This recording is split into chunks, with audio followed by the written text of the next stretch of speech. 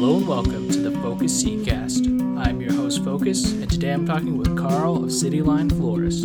Carl is a fourth generation florist and also has a small cut flower garden at his family's business. Our conversation covers a bunch of topics. We start with how I got the name Focus. We move on to Carl's cut flower garden. We talk about the cultivation and use of tobacco, a little bit about cannabis, as well as biodynamics and some other esoteric subjects. Unfortunately, since recording this episode, Carl's Instagram page was deleted, but since then he's made a new one, so if you'd like to follow him, you can find him at Carl Magnus EIBMG. That's Carl, Karl Magnus MAGNUS EIBMG. Without any further delay, let's get into this episode. So how's it going, Carl? Great, Focus. Thanks for inviting me, first of all. Yeah. We've been chatting online for a little while, and you're actually local to me, so I thought it'd be cool if we could chat. You want local? We are local, within probably even less than an hour driving distance, but we're a full zone different. Yeah, that's true, because you're down in Fairfield County, right? Fairfield County, 06611 Trumbull. Like 10 minutes from Long Island Sound. Oh, okay. So yeah, you're real close then. Yeah, I didn't know you're that close to the coast there. Right next to Bridgeport. Yeah. Oh, so nice. You have a great podcast. I'm really glad you invited me on. And I do want to mention too, for anyone listening, I still haven't gone through the whole catalog because you've been doing this podcast for looks like a couple of years now. Yeah, like a year and a half now, actually. Yeah. That's great. But yeah, the Seed Saving Crash Course has so much great information in there for anybody of any level of gardening, beginner to master gardener. So I definitely highly recommend that one too. And it's really accessible. That one I think is like 25 minutes or something like that. Yeah, I actually do that one as like a lecture. I did it over the summer, and I'll be doing it again at the Connecticut. It's Southeastern Connecticut Home and Garden Show in February. So I'll be doing that talk there. Yep. So I wonder too. I don't know if you've shared it on any prior podcasts, and I know you've mentioned it to me, but I wonder if you'd share it for me again and any of your listeners. Why you chose the name Focus? Oh, okay. We could start out with that. I was going to have start out with you introducing yourself, but I could do that. Focus is the name that I was baptized. That's my Christian name that I was baptized with when I joined the Orthodox Church. So I'm named after Saint Focus of Sinope, who was he was a saint, and I want to say probably like in the 4th or 5th century. And he was known for being a gardener and being very hospitable. So I hope I'm hospitable, but yeah. So I got my namesake from him, since I am also a gardener and farmer. Yeah, that's great. Yeah. So, my name, I think that's so interesting too. And then also too, would you tell me too how he was martyred? Yeah, so that's an interesting story. During that time, Christians were persecuted by the Roman government. So he was known in the area to kind of grow food for people and let them stay at his house when they needed, a place to stay. And, word spread that he was a Christian, and some Roman soldiers showed up at his house one day. They were kind of like looking for him, but they didn't know it was his house. So he invited them in. The story goes, he gave them dinner. He talked with them, and then he gave them a room to sleep for the night. And he told them in the morning, I'll go bring you over to this guy, Focus. And so during the night while they were sleeping, he went out and he dug his own grave in the back, because he basically knew like these people are going to kill him. In the morning, he told them that, yep, I'm the guy, my grave is out back, so do what you have to do. And yeah, they killed him. And then afterwards, it was said that like all 4 of the soldiers, or how many there were like, they couldn't go back to Rome. They felt really bad about doing it. And they ended up converting to Christianity and leaving the Roman army. So yeah, he's known as a martyr. So it's so fascinating. Yeah. It's an interesting story. Guy, we have a lot of crazy things going on in the world today, and it's just to me, even though the story, many people would see it as kind of like, kind of like, why would anyone ever do that? I see it as very hopeful, though. Somebody would not, they wouldn't give away their faith, what they believed in, for anything. And even though they knew that they were going to die, that really didn't phase them. They went to their death happily, and and out of it came that these four people were forgiven by God and became Christians. So, and who knows what they went on to do? I don't know, but one person helping people, feeding people in their community, and people for whatever reason didn't like that, he was killed, and then even greater things came from that. So yeah, and now he's a saint, and has inspired me and other people. So yeah, and that was over 1,000 years ago. So yeah, it's I look at it as very inspirational. Well, I always wondered what your name stood for or meant, and when you first shared that story with me, it was inspirational to me as well. Yeah. So thanks for sharing all that. So to tell you about me, my name is Carl. I'm actually a fourth generation florist.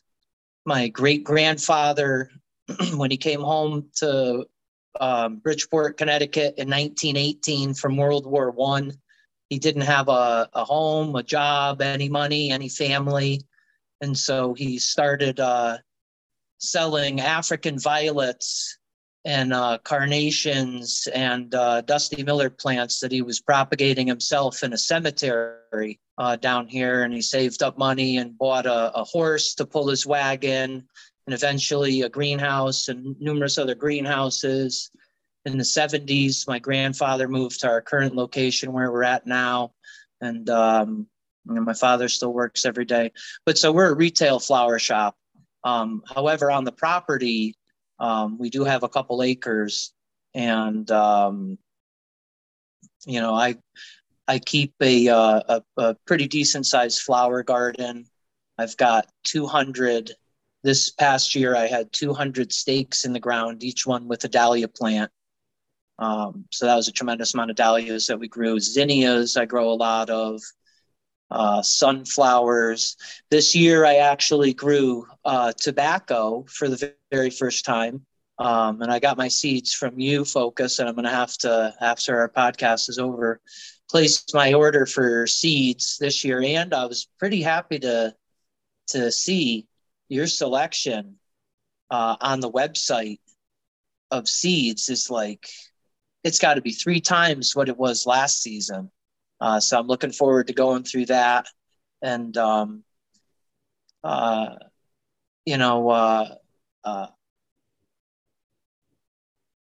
guess, I looked into actually buying a tractor this year, a Kubota, because I have, I have some grass back there that I want to lift it up, and I want to put some new rows in and expand my gardens. But I don't know. I went out and I test drove the tractor, and when I was on it, it was really fun and it was really cool. But then I was thinking, like, realistically, how many hours am I going to be on this machine?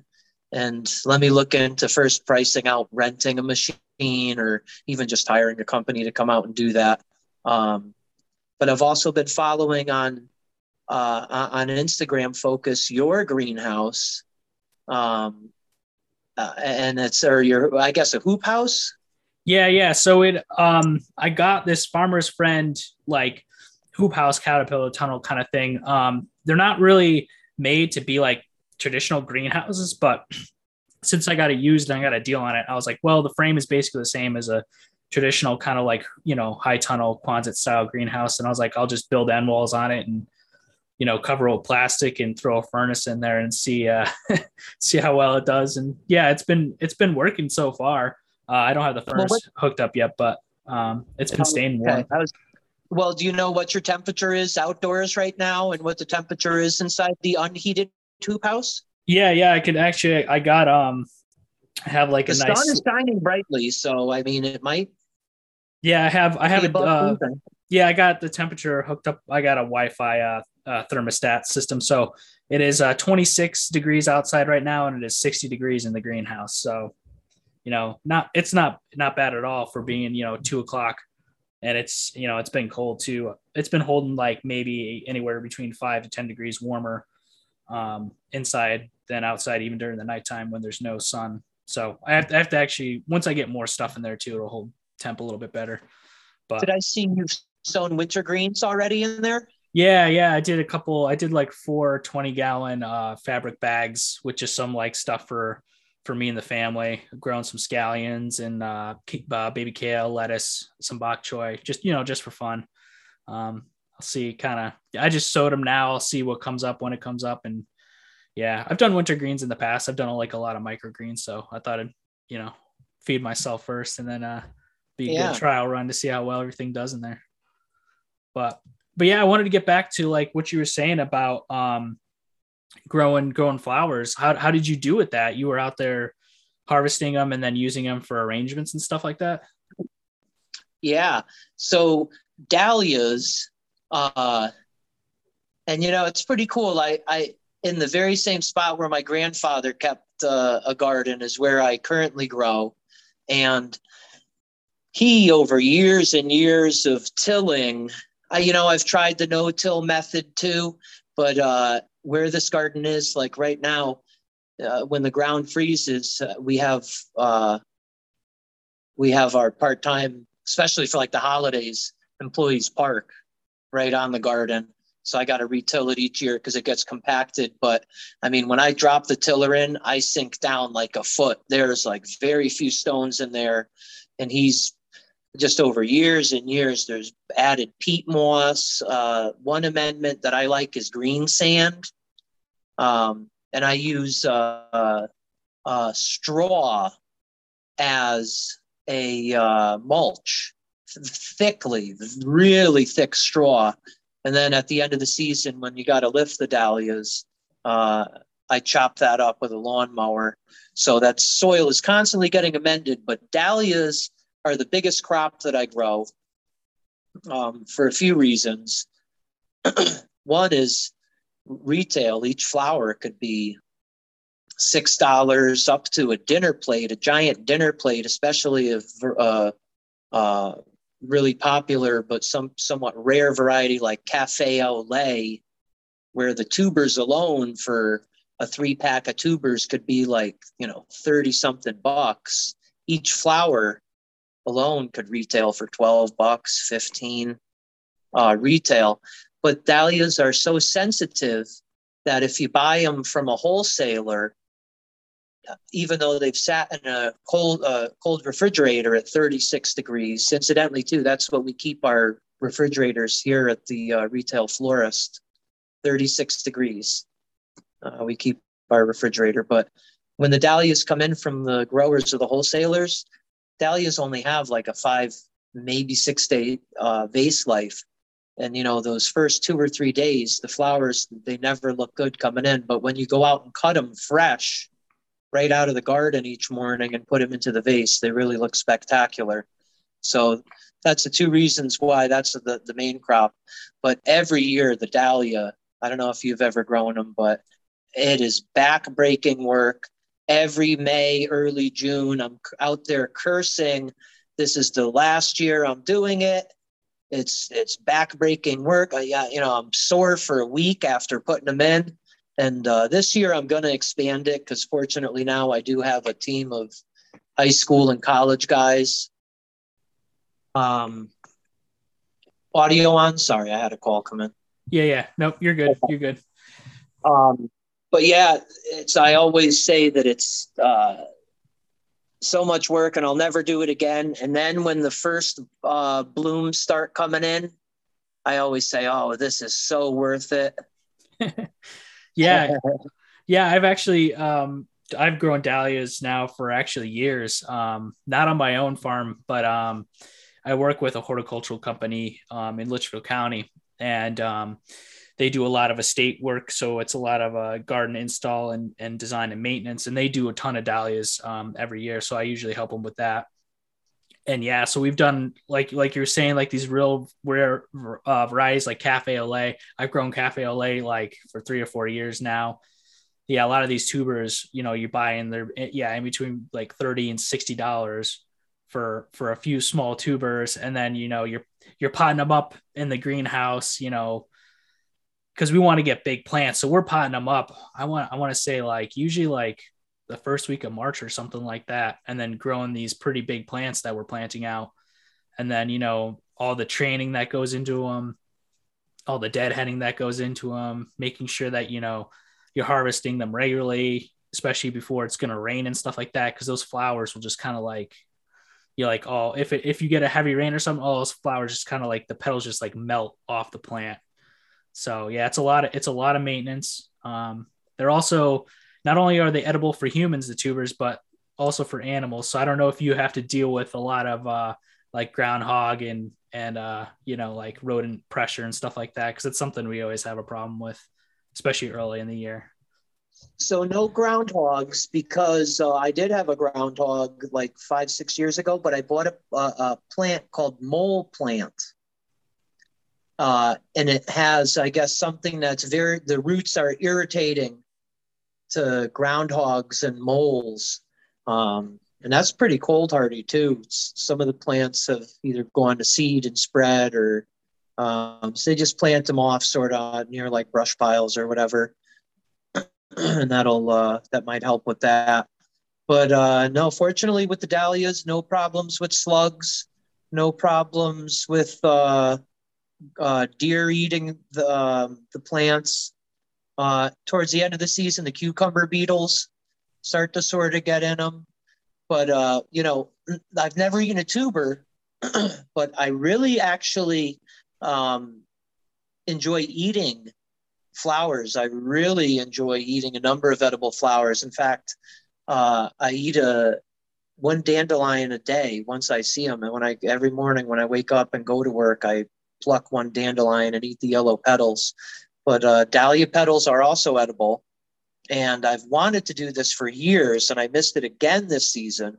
But I've wanted to take a huge dinner plate dahlia and dredge it in an egg wash, and then do the flour and the breadcrumbs and fry it. And I would imagine you flip it over. It's like you go to, what's that, Ruby Tuesdays or TGI Fridays, and you get the awesome blossom, or they do that with the Vidalia onion. Oh, yeah, yeah. Okay. Yep. Yeah, so I wonder if that would turn out. But have you ever eaten a dahlia petal? To me, it tastes like a cucumber skin or an apple skin. No, I haven't. I'll have to do that. I have tried the tubers. They're not super tasty just because they really haven't been bred for flavor. There's some people that are actually working on that, but they have the, consistency of like a potato or something. But yeah, it's more of like, I would say like a cucumber-ish flavor. So that doesn't surprise me. Yeah, that's interesting. I grew a new variety this year. I had 50 plants of them called Chocolate Karma Dahlia, deep burgundy color. Almost, some of them were nearly black, dark burgundy brown. And some of them had a heavy fragrance of chocolate. I don't know how they did it, but the dahlia had a chocolate fragrance. Did you try any of the petals? Did they taste chocolatey at all, or sweet or anything? Tasted like nothing, like faint cucumber water. Other edible flowers that I like, sunflower petals. Yep. Nasturtium. I adore nasturtium. That's one of my favorite plants because the entire thing is edible. I'm not sure about the roots, but I'd imagine the roots are edible, but the leaves, the stems, the flowers, the green seeds, the hard dried seeds could be ground up like peppercorn. What else is edible? Bachelor buttons, but those don't really have much taste. Calendula. I really like growing calendula, not only for it reseeds. I mean, you plant it once and it reseeds forever, really. But I've made like a hair oil out of calendula petals that I've harvested. I don't know if I read that like you look at the back of like all the expensive face lotions and like the healing serums that are like $40 at CVS. And like the number 1 or number 2 ingredient on the back is calendula extract. Okay. Yeah, it doesn't surprise me. I know it's well known as being like, medicinal and a healing kind of plant, especially the flower. So yeah, But yeah, it's cool. Um, so for the dahlias, do you like you're so you're propagating them yourself every year? Like you're overwintering the tubers? Well, that's another thing too. Then you got to dig them up, Yeah. and then you got to store them. And no matter how many methods I've tried, I always lose like 15-20% of them just from shriveling up or getting moldy. Uh, whether wash them really well or hit them with the brush and pack them in peat moss or pack them in sawdust or damp newspaper, all that. I just dig them up. I shake off the dirt that I can. I let them sit for one day in the shade in the back of the greenhouse, and then I just put them in cardboard boxes. Now, fortunately, we do have a bulb cellar. We do have a dirt floor bulb cellar, but that's where they go, just on cinder blocks off the ground. Yeah. Well, yeah, I mean it works. Yeah, that's one thing too. We have it's always a mad scramble to get everything out, get it organized, get it somewhere where it's in a good, environment, because you don't want them too warm because then they'll, push growth. And you don't want them too cold because they can't, get too cold, it'll damage the tuber. But yeah, they're tricky. But yeah, I think we have about the same success rate. That seems to kind of be the general, the general rate is like you'll lose, at least 10%, but we always do a ton of them. So we always have more than enough. So yeah, I don't know how these like how all these, I guess that's why they're so expensive, because they are pretty difficult to propagate. I mean, I wouldn't say difficult, but they just take a long time. Like they take an entire growing season to get a nice clump of healthy tubers. And so, yeah, it makes sense to me why they're $30 to $40 for a few, tubers, especially if it's a new variety or something that's pretty unique. Yeah, I don't even grow the cafe au lait anymore because even it's an expensive one and it's not a big producer. I mean, out of a whole growing season, I mean, I would get like maybe four big, I mean, it's a beautiful, showy, but I mean, compared to, I could have another ball dahlia plant in that place that's going to produce like 60 usable flowers through the whole season, one plant, Yeah. Yeah, so I'm definitely interested to see how you do with expanding your garden. So you want to do more dahlias, or you're thinking about trying some other flowers too? I was so busy this year. Um, these last 2 years, the pandemic was actually really, really good for the floral industry with all the lockdowns. People couldn't go and visit their grandma. They weren't, gathering at the parties. They weren't, going out to the movies with their aunt for their, birthday or anniversary, or whatever. So a lot of people were sending flowers, as a way to, connect and convey those emotions. And of course, like every other industry, we've been hit by so many supply chain issues and staffing issues. So I actually had this. I expanded the dahlias, but I didn't even really grow any zinnias this year. And the season prior, I had 700 zinnia seeds in the ground. So yeah, I'm definitely going to expand the dahlias again because those are the big money maker as far as like growing for the floral industry. But I also want to grow. Expand my vegetable garden too. I do keep a little pumpkin patch. Every year I Nice. grow some giant pumpkins, and in past seasons I've put up cattle panels, which I've gotten at what's that store? Tractor Supply Co. They're 16 feet long by 4 feet high, and you bend them Yeah, into a hoop, yeah, like a little arch. Yeah, okay. into an arch, and you just tack them in on each side with a little post.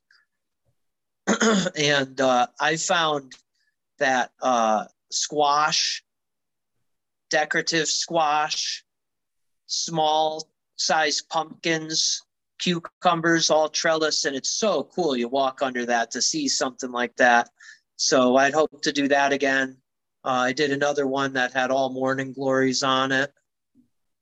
Herbs, I like to do herbs. That's one thing that I'm going to certainly expand for use in cut flower arrangements is herbs as a foliage.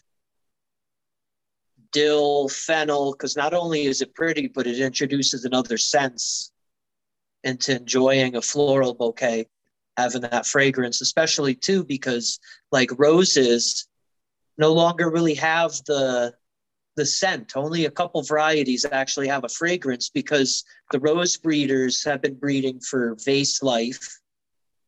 So the roses last longer. They've been breeding for a higher petal count, which keeps the rose tighter, looking younger, fresher, instead of blowing open and then only, looking good for a few days. So in achieving a longer vase life and achieving a higher petal count, they lost the fragrance along the way. You can't have everything. Yeah, I haven't noticed that too. It's sad because like if anyone who's listening has ever walked by like an old time kind of rose cultivar, they're super fragrant and just amazing. Yeah, that's a shame, but yeah, I mean, especially for the cut flower industry, it's hard to have the best of both worlds, especially when you're shipping stuff around. That's why it's good to, definitely go to people who grow as much stuff locally as possible. But yeah, so you said you had a greenhouse on your property as well?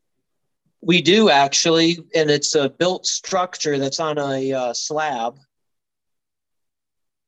And it has an attached head house, which I guess is the term my grandfather told me for, when you run a business out of a greenhouse, you need to have an office and a little retail spot where you take payments and stuff like that.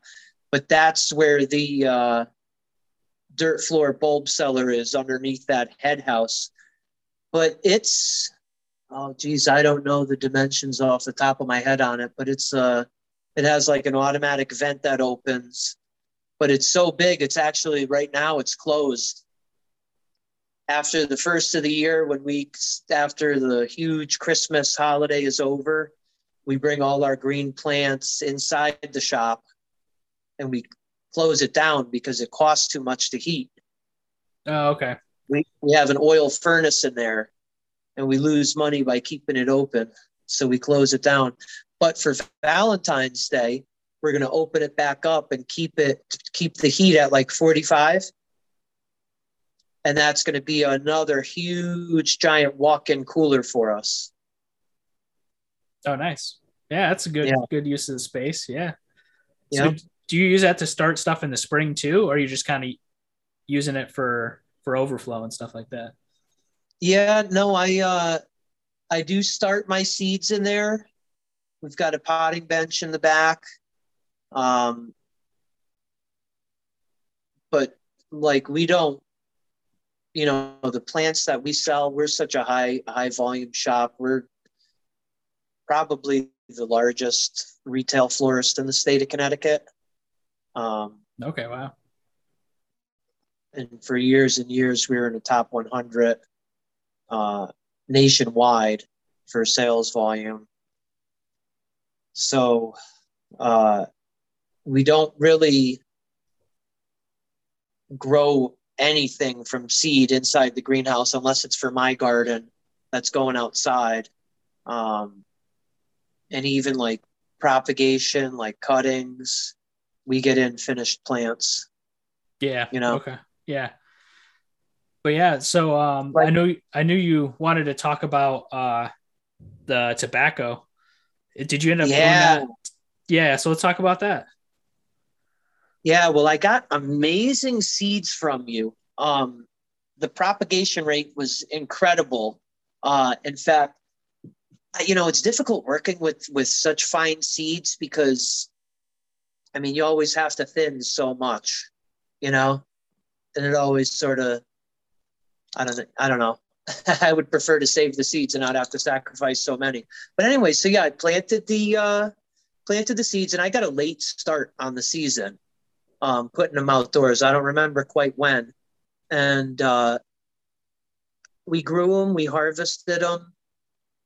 They're still drying in the back of the greenhouse.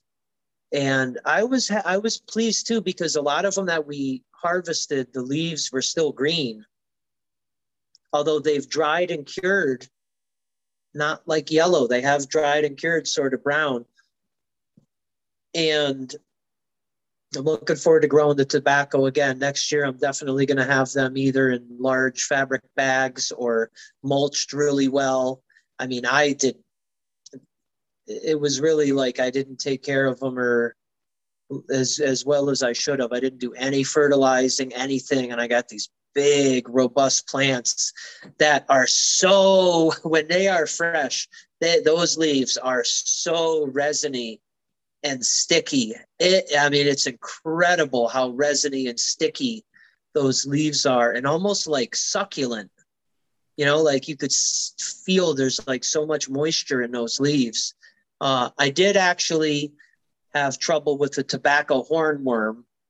I had a lot of holes in some of my leaves. So next year I got to, to look for those, right? Because you could just pick them off and squish them. Yeah, you can pick them off and squish them. I don't know. Up here we have the,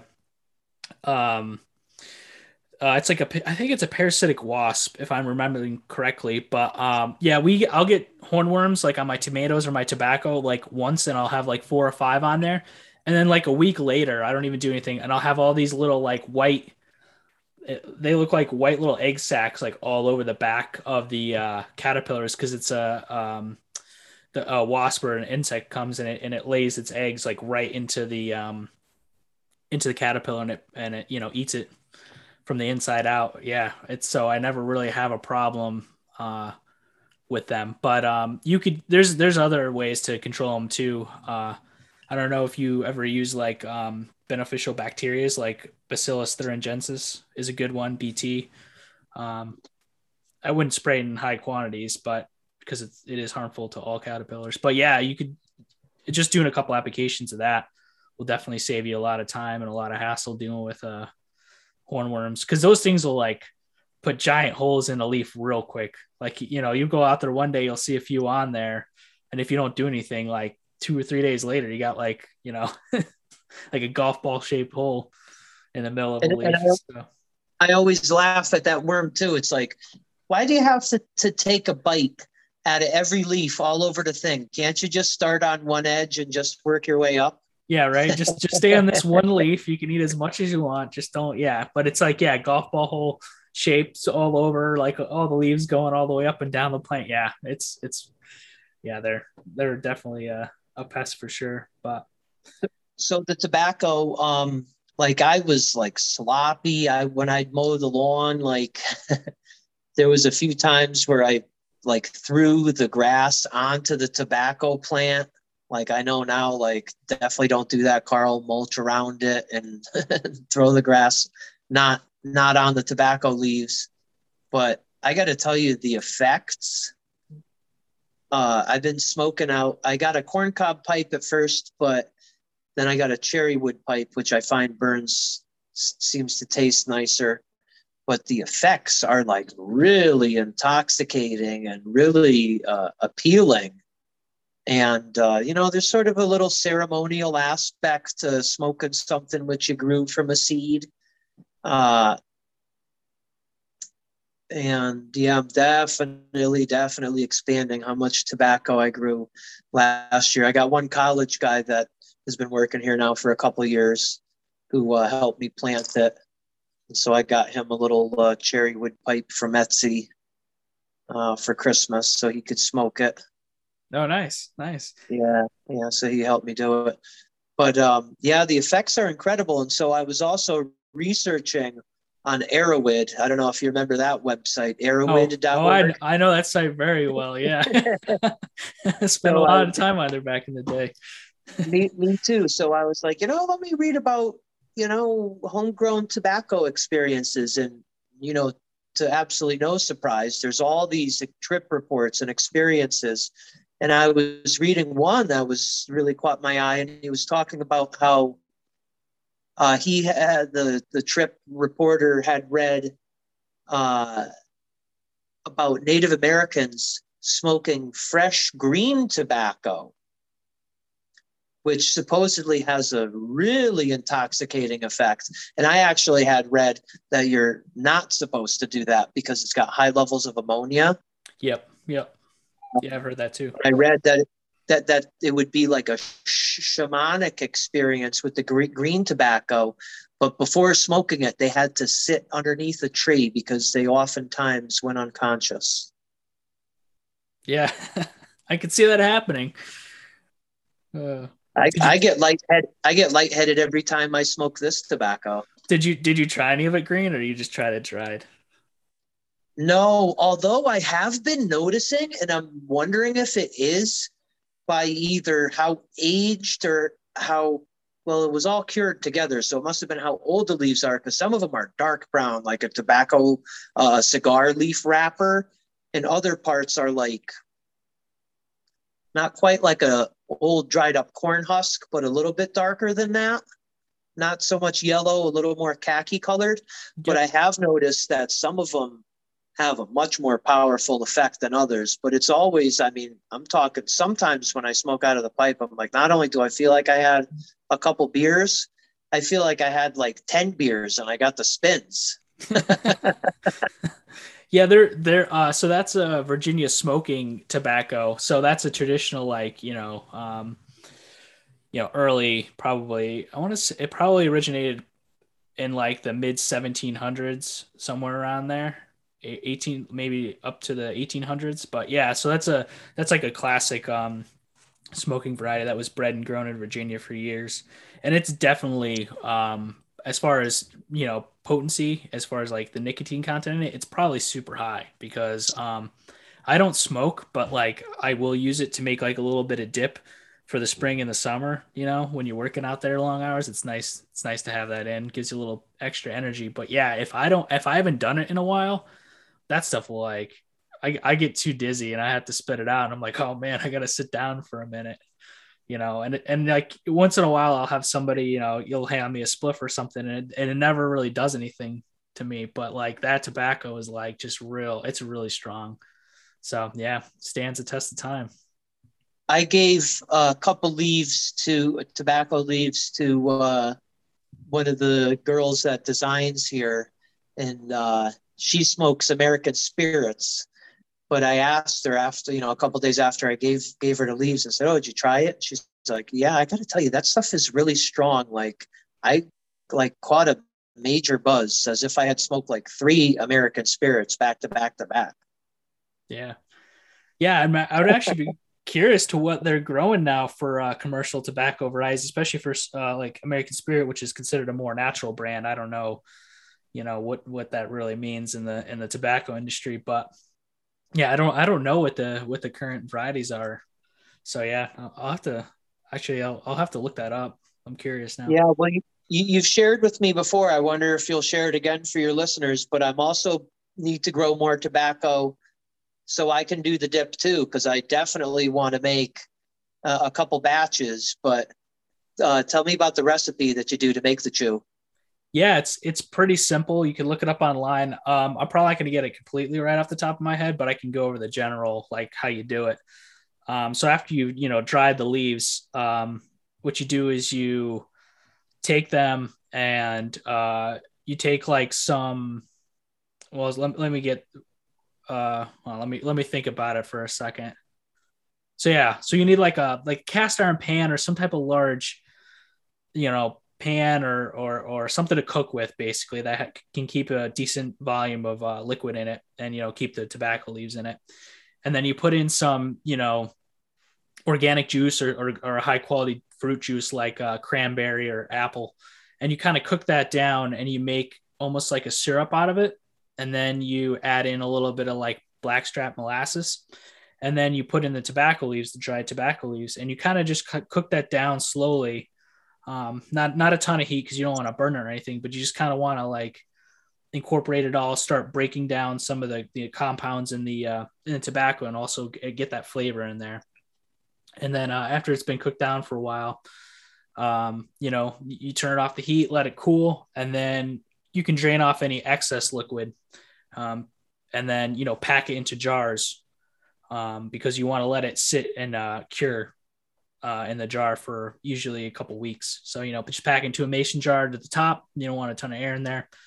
You can even take a little bit of leftover liquid and top it off if you want. Yeah, and then let that sit for a couple weeks, and yeah, it's good and ready to go. And those will last for a long time too.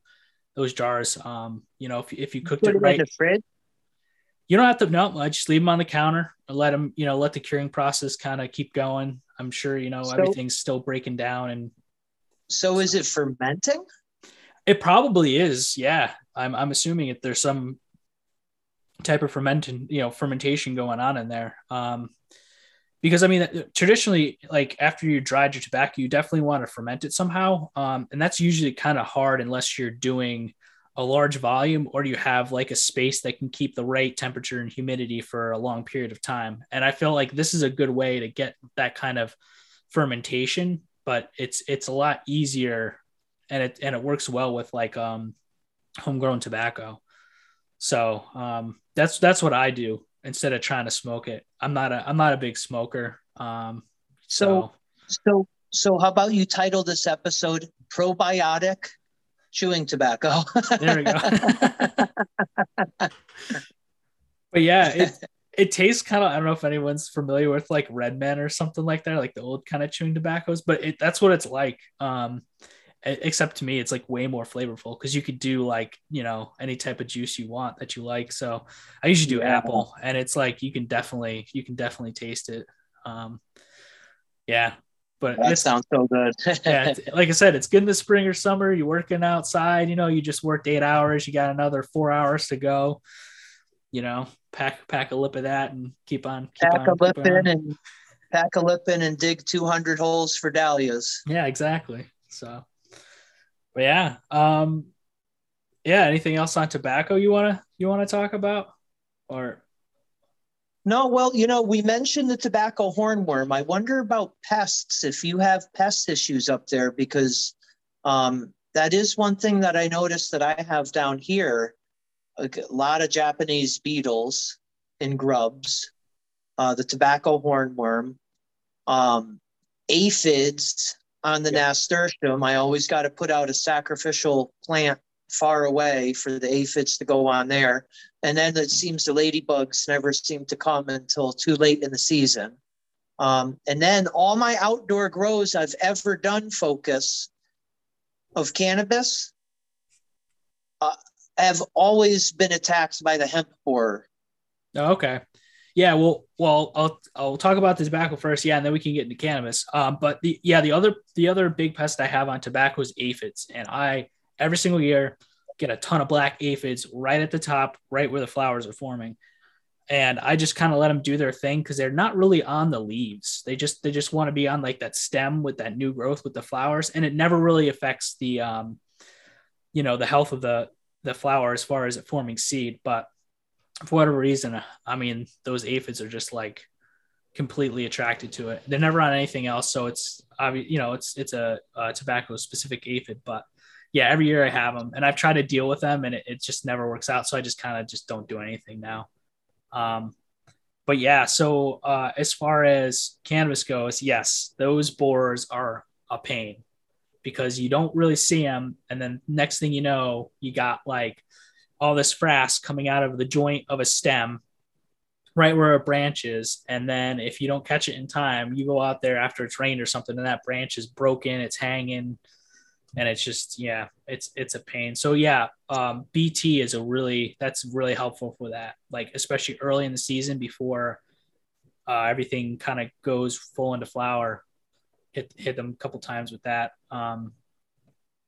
Yeah.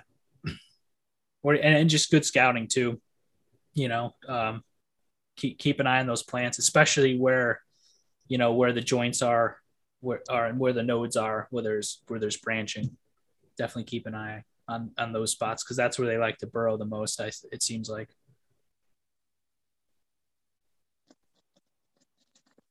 Yeah, the hemp borer, and then it winds up every flower gets bud rot.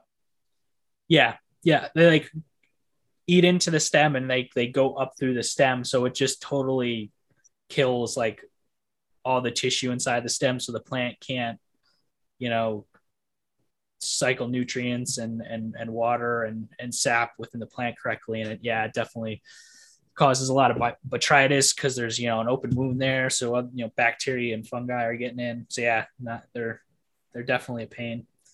I did read that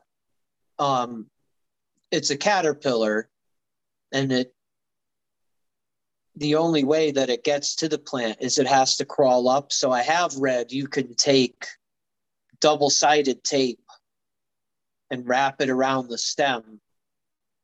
And as it's trying to crawl up the stem, it'll get stuck. So I'm going to try that next year too. Okay. Yeah. I don't know if that's true or not. Cause the eggs are laid by a moth. So I don't know if they're laying the eggs at the base of the plant. I'd have to go look that up again because I don't know off the top of my head. But if they're laying the eggs on the stems, then or undersized of leaves, you know, you might not catch them. Yeah, well, that's really interesting that you say that, because that was something else that I was thinking about really when you asked me to be on the podcast and like talk about growing in Connecticut and, you know, experience with gardening and growing. And that would be, if I gave any advice to anybody or anybody asked me what's my personal experience in my life been with growing, what have I learned, what would be the single most thing, and that's you can research any subject and you can actually probably find 100 different explanations or reasons. Even we've already touched on this on dahlias. Oh, you have to pack them in peat moss and you have to go down and lightly mist them every 2 weeks, or you can just put them in a cardboard box, you know, and have the same results. But really, there's no substitute for experience. You have to go out there and get your hands dirty. You have to put those seeds out on the paper plate and label them. You have to just go out, you know, you can read and watch so many YouTube videos and listen to so many podcasts, but until you go out there and open up that squash flower and take the pollen and go over to the other one, you know, and see what happens. Or, for example, too, like, you know, I saw so many videos on no-till gardening. It's this amazing thing. And then I actually got an account with Chip Drop, which I would highly suggest for you or any of your listeners. You can get free wood chips delivered, chipdrop.com. But for me, no-till didn't work. I tried it, and I find I have better success, you know, in the ground. But yeah, you know, there's no substitute for going out there and trying, seeing what works, see what doesn't. Next year, do more of what worked, try something new again, see if that works. Yeah, definitely. Yeah, so I don't know if you want to talk any more about cannabis, like what kind of varieties and stuff you've grown or kind of anything more about that. You know, I have very little experience, to be honest. I've done in the past the Guerrilla Grows, which I grew monstrous, huge, like 8-9 foot tall Christmas trees that I lost to the hemp borer. And this past year, I grew just I brought a few clones out, and I did what's called a swamp bucket, where I took the fabric bags out to like a sort of marshy swamp area, and I laid down all the reeds all the way around it, and I put these fabric bags down on this muck with the amended soil in the fabric bags, and I came out and harvested it. I didn't go out there and water, fertilize, anything. And I had a really nice sour diesel and one other, I think it was 10th Planet were the 2 clones that I had.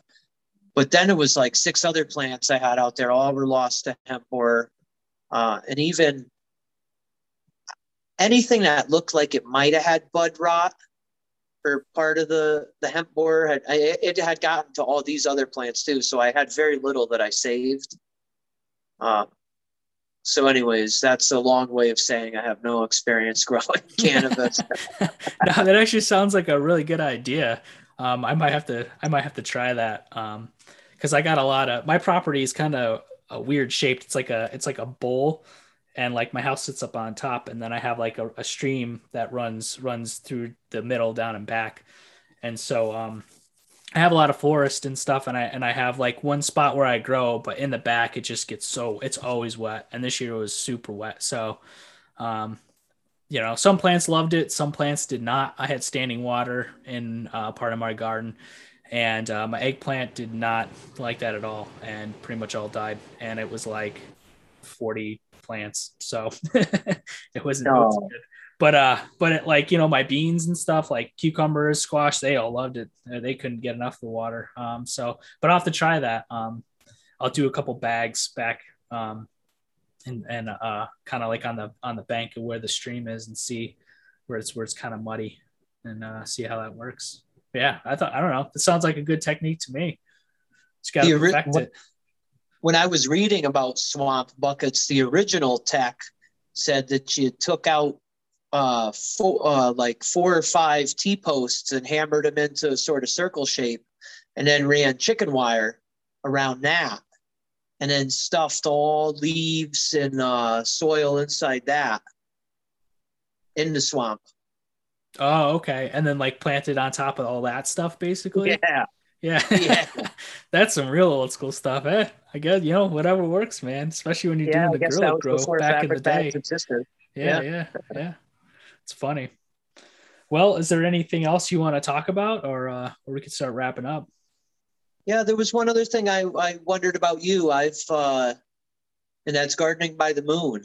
And that's Oh, something okay. that I came across in the last few, and I mean, you could probably do an entire podcast on that, but I have noticed that there is something to that. There's definitely something to it. And not only about the barren days, best day to plant for underground root growth, best days to plant for medicinal flowers or medicinal herbs. And I've even noticed on like certain days when it says best days to harvest, like I've gone out and harvested, for example, spinach on days when it says it's a good harvest day for spinach. And when you harvest it and you take a bite, even the stem, there's like juice. It's so succulent and so juicy, and you can taste the minerals. And then on days when it says it's barren and it says it's a good day for weeding, not to plant, it's a good day to weed and kill pests and stuff like that. And if you harvest on those days, the spinach, it's like instantly wilting. It doesn't even keep if you like go and put it in the refrigerator. Yeah. I did follow biodynamic practices for a couple years, and then for a few years after that, I didn't really do them as much as just kind of like be aware of them. I used to get the yearly biodynamic calendar, and just kept it up and looked at it and used it as kind of a reference point. But yeah, I kind of have mixed feelings about it. I think some of it really does hold true, and other stuff, it's kind of like some of it gets so minute that I don't really think, it matters. But yes, I'm going to agree with you though, that like the moon cycle definitely does have an effect on plants, and it definitely has an effect on animals. And if it's affecting plants and animals, it's affecting entire ecosystems. So there is something there. Um, yeah, some of the harvesting and stuff, some of those days, because when I was really into it, we'd have days where it was like supposed to be like a perfect harvest day, and it'd be like 95 degrees outside, and it was just like scorching hot, and I'm like, well, I don't know, I guess it wasn't 2 days ago it was a way better harvest day. But as far as there being like kind of a like it's like a cycle with how things reproduce, and how like the moon, or even how the light, like sunlight hitting off the moon reflecting back, like affects plant growth and stuff. Yeah, like there's definitely something there. Um, but yeah, I dived kind of deep into it, and then it's just so much to take in that I really haven't like gone back into it. But yeah, I still kind of reference some of it, once in a while. And I think a lot of like the biodynamic preparations and stuff are really useful, and just that way of thinking too. Like I feel like a lot of the kind of Korean natural farming stuff, like all that kind of intersects. It really does. And doing the stuff with like burying it, like the cow horn with manure in it, and then digging it back out, and then making a preparation from that. I feel as like you're definitely making some type of compost tea or some type of bioavailable nutrient source, you know what I mean, from having manure in that cow horn. You're probably getting calcium. There's different microbes that are living there, especially if you're burying it in like the wintertime.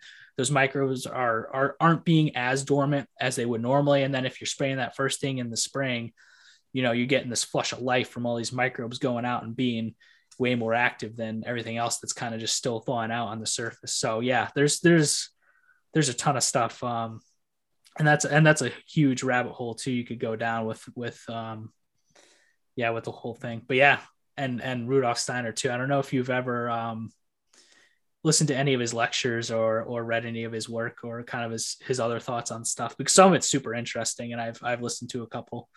Was he? But yeah, was he the one that built the Cloudbuster machine? I'm not familiar with that. No, maybe not. Okay. But he. Was he living water, Rudolf Steiner? What's that? What was that again?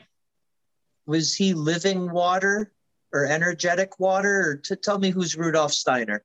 Yeah, that might have been one of his things. He was like a German. I don't want to call him like a scientist, but he was kind of into like medicine and I guess you call him like it's kind of like a spiritual scientist in a way, but he was really into like medicine, health, ecosystem, spirituality, understanding God, that sort of thing. And he I want to say it was early 1900s. So a lot of his talks were, I think a lot of stuff for the biodynamics was, I want to say it was 1920s, something like that. I might be off a little bit with the date, but yeah, he lectured a lot about how, the moon and the planets have, energies, and, they definitely have an impact on, life and biology here. He was also talking about things at that time that they were still kind of working on, like germs and microbes and stuff like that. And he kind of definitely had a sense of how that stuff worked.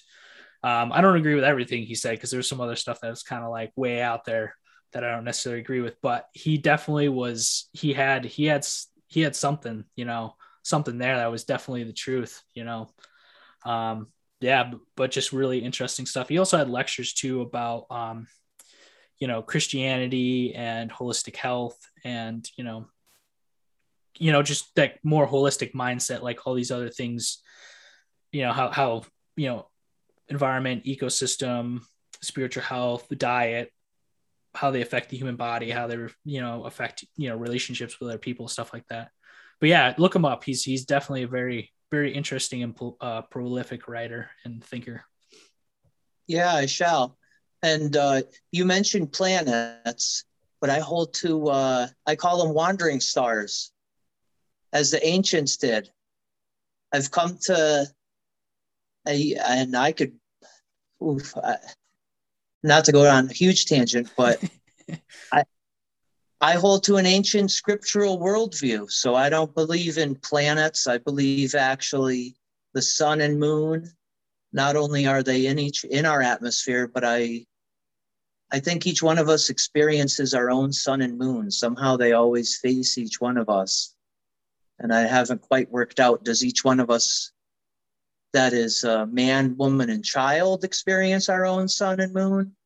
Because animals, pets certainly, move into the sunlight, and sunflowers also follow the sun, right? So, but the sun and the moon are quite mysterious. Even the moonlight too. It's so cold now, but in the winter you can really experience this. If you go into the direct moonlight, it's colder than if you're in the shade. It's the opposite of the moon, the opposite of the sun. In the summertime, if you go in the hot sun, it's it's scorching, and you go in the shade and it's a little cooler.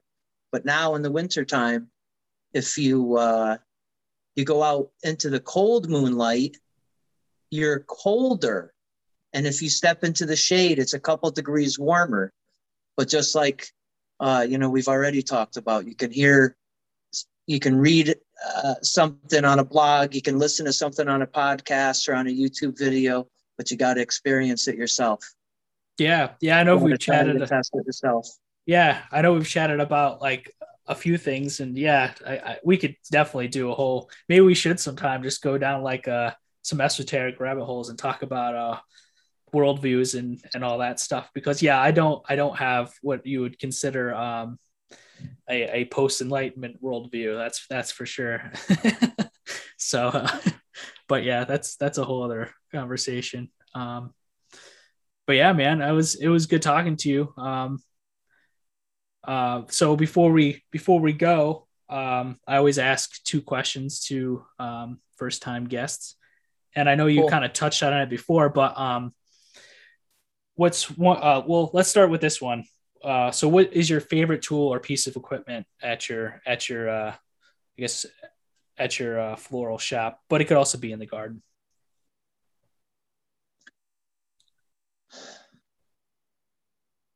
The most utilitarian and one I use the most is actually called a potato fork. And it's a shovel with a handle, but it's like a giant fork. It's not a shovel that's got a flat pan. It's got the spikes like a potato, or like a fork. And I guess it was for digging potatoes so that you wouldn't totally slice through it when you were hunting for potatoes. But I like it too, because if you are digging a hole and there's a rock in there, it's gonna be easier to remove the rock. The rock might get stuck between the tines, but that one and it's shorter too. It doesn't have a long handle. It's got like a maybe half length pole on it with the handle on the top. But that's the one tool that gets the most work, besides, of course, my pocket knife. But that's always in my pocket every day of the year, folding pocket knife. Yeah, that's a good one. Actually, my buddy Lars, that's what he said, was a digging fork. And because you could, I use it all the time. I mean, some people use them to like turn over beds, harvest stuff, harvest those dahlia tubers, doing whatever. It's pretty versatile. You can do a lot with it. But yeah, it's a good one. And then the other question is, what word of advice or wisdom would you like to give all the growers, farmers, and gardeners out there? Yeah, you got to try it. Whether it's you get an AeroGarden, or you go and get a succulent for a house plant. Right now is mid-January, so you should be having the seed catalogs come in the mail. Dog ear all your pages and put your order in early. Definitely go to Focus Seeds. Is that the website? FocusSeeds.com? Yeah. Thanks for the plug. FocusSeeds.com. And you know what? I would highly, highly, highly suggest that everyone buy a package of tobacco seeds and grow tobacco seeds, even if it's just for the novelty of growing tobacco, but especially anybody that's growing cannabis and smoking cannabis. Like, come on, for however much a pack of seeds is, a few dollars, you could grow hundreds of tobacco plants, but all you need is one, and you could roll your own blunt with your own homegrown tobacco leaf. And I mean, it's prolific.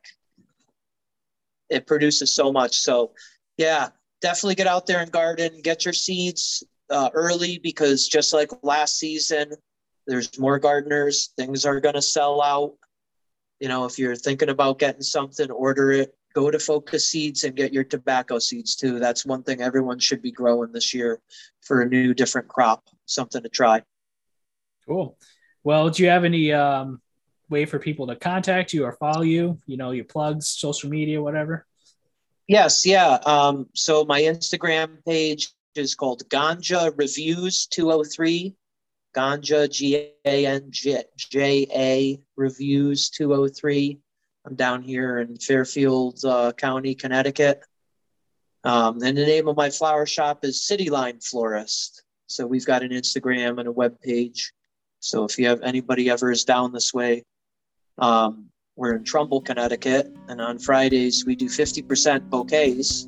So if you stop in the shop, all our cut flowers are half price. So we started doing that maybe like 4 years ago to celebrate our 100th anniversary. It's been such a big hit with our customers. We do that every Friday. Wow, man, 100 years. That's great. You said 3 generations, so yeah. I'm the 4th generation. Oh, 4th generation. And wow. That's awesome. Yep. Yeah. Yep, and we're 104 years now. Cool. All right. Well, it was great talking with you, Carl.